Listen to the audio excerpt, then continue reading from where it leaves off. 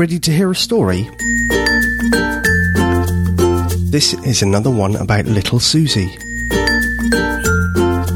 You can find more about this show by going to bedtime.fm/storytime/23.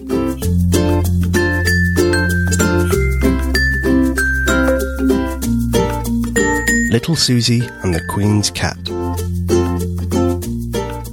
Once upon a time, long, long ago, in the 1960s, a little girl named Suzi lived in a cosy house on Magnolia Avenue with her mummy and daddy.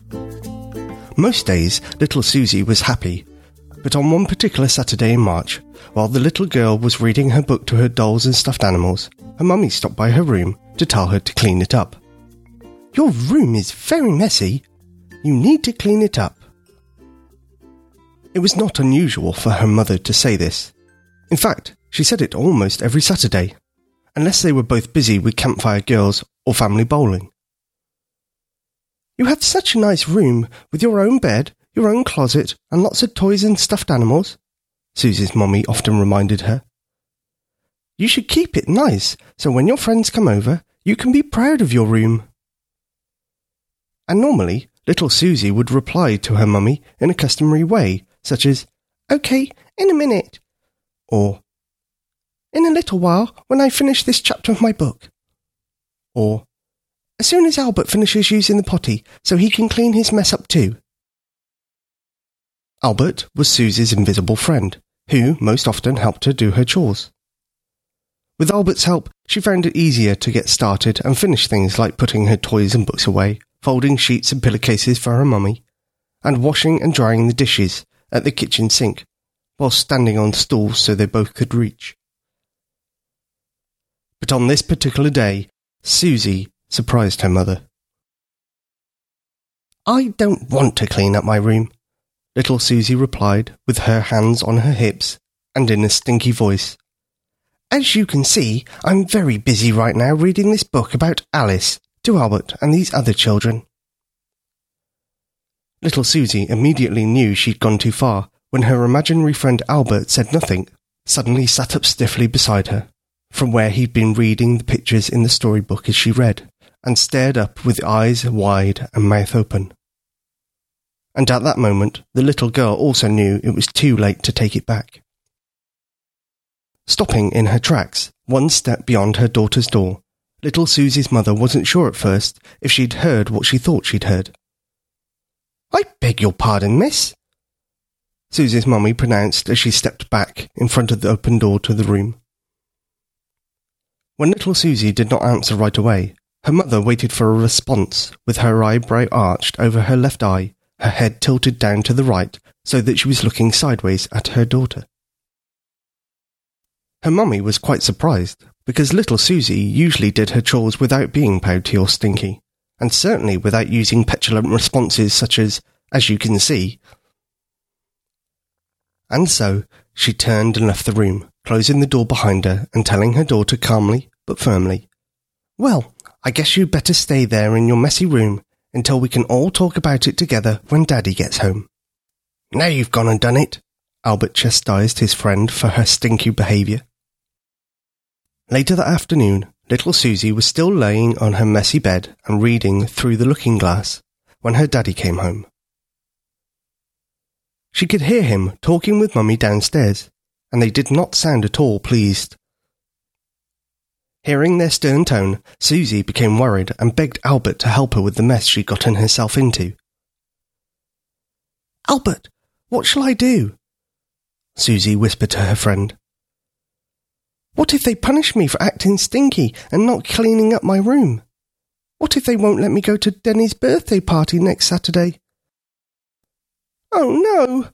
Little Suzi suddenly stopped and said out loud to Albert as she raised both her hands to her mouth, "I forgot about the birthday party.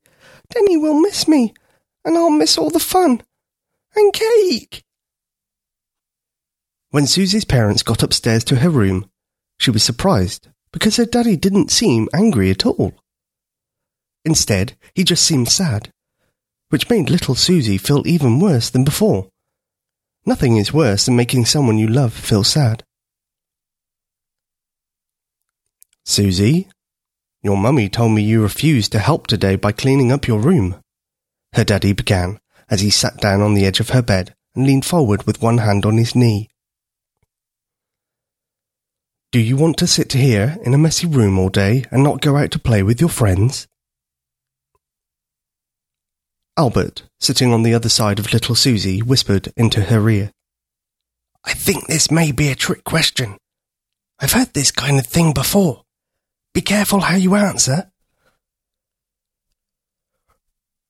Suzi did not want her parents to know that Albert was helping her, so she sat very still and did not even move her eyes, and kept her lips tightly closed so that they made a thin little line. For a moment, maybe two, Suzi just sat very still on her bed, looking up at her parents. For their part, her parents were patient with her and waited for an answer to their question. Then, finally, little Suzi answered very carefully and slowly. I don't not want to. Good answer, whispered Albert in Suzi's ear. Sometimes Albert helped Suzi get out of trouble, but other times he helped her get into more trouble instead. But Suzi's mummy and daddy did not understand the answer. What? Replied her confused daddy as mummy frowned. So it was a trick question, the little girl thought. But she couldn't think of another answer, so she just sat there with her hands in her lap, looking as nervous as Albert. They were all looking at each other and trying to think what to say next. Finally, her daddy spoke to her in a firm but gentle voice. Let me explain. Your mummy is like a queen here in our house. The queen of the castle. Understand? Yes, replied the little girl, but not really, because mummy was not at all like the Red Queen or the White Queen in the book she was reading. But she also knew that yes is always a far safer answer than no when Daddy started explaining things she did not understand.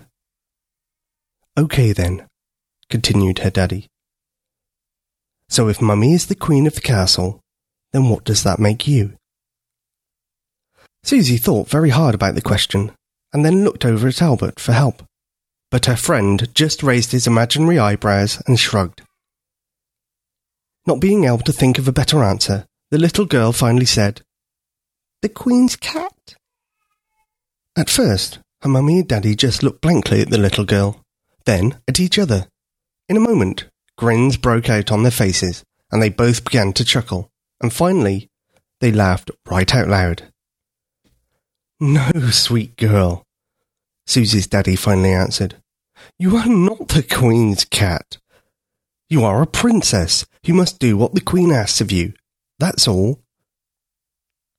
All right then, princess, Queen Mummy told her daughter.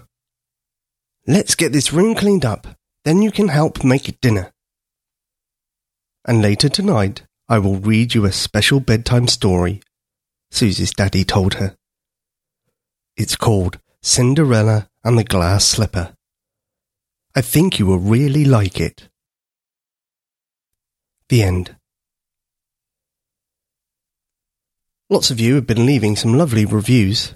This one from Greg Turnbull on Patreon says, The kids love and continue to love Santa's Secret, and your other stories. Also, our 2-year-old will sporadically state, Hello, would you like to hear a story? Which is our immediate cue to fire up your show. Anyway, thank you for the great podcast. Could you say hello to Sophia, Owen, Bo, and Max? Thank you, guys. These reviews left over on iTunes says, Great bedtime stories. Pie9 and Gidget6 from Melbourne, Australia love listening going to bed. This next one says, Fun stories and a beautiful voice. In the US, we enjoy the English accent and the fun stories in this podcast. It's calming without being too monotone. Stories are short enough for younger kids to follow. My son says, Thank you for the stories. I fall asleep to them every night. From Mika. Thank you, Mika. This one from Ethan, age 4 in Virginia, says, These are great stories. They settle me down, which is part of going to sleep. Thank you. Keep up doing them, please. I certainly will, Ethan. This next one by James Kamer from the USA says, "My 6-year-old and I have listened to a lot of bedtime stories, but this is by far the best. We've stopped listening to the others. We absolutely adore the narration for these short and sweet, cute stories. We look forward to many more. Keep up the great work." Thank you, James. And this last one by Zoe and Elliot from Canberra, Australia says, "Elliot is 4 years old and loves Rob and his stories. He listens to them during rest time and always asks for one more. Please keep making more stories." I certainly will. Don't forget you can also leave a review at iTunes, tell a friend, or donate a small amount by going to bedtime.fm/support.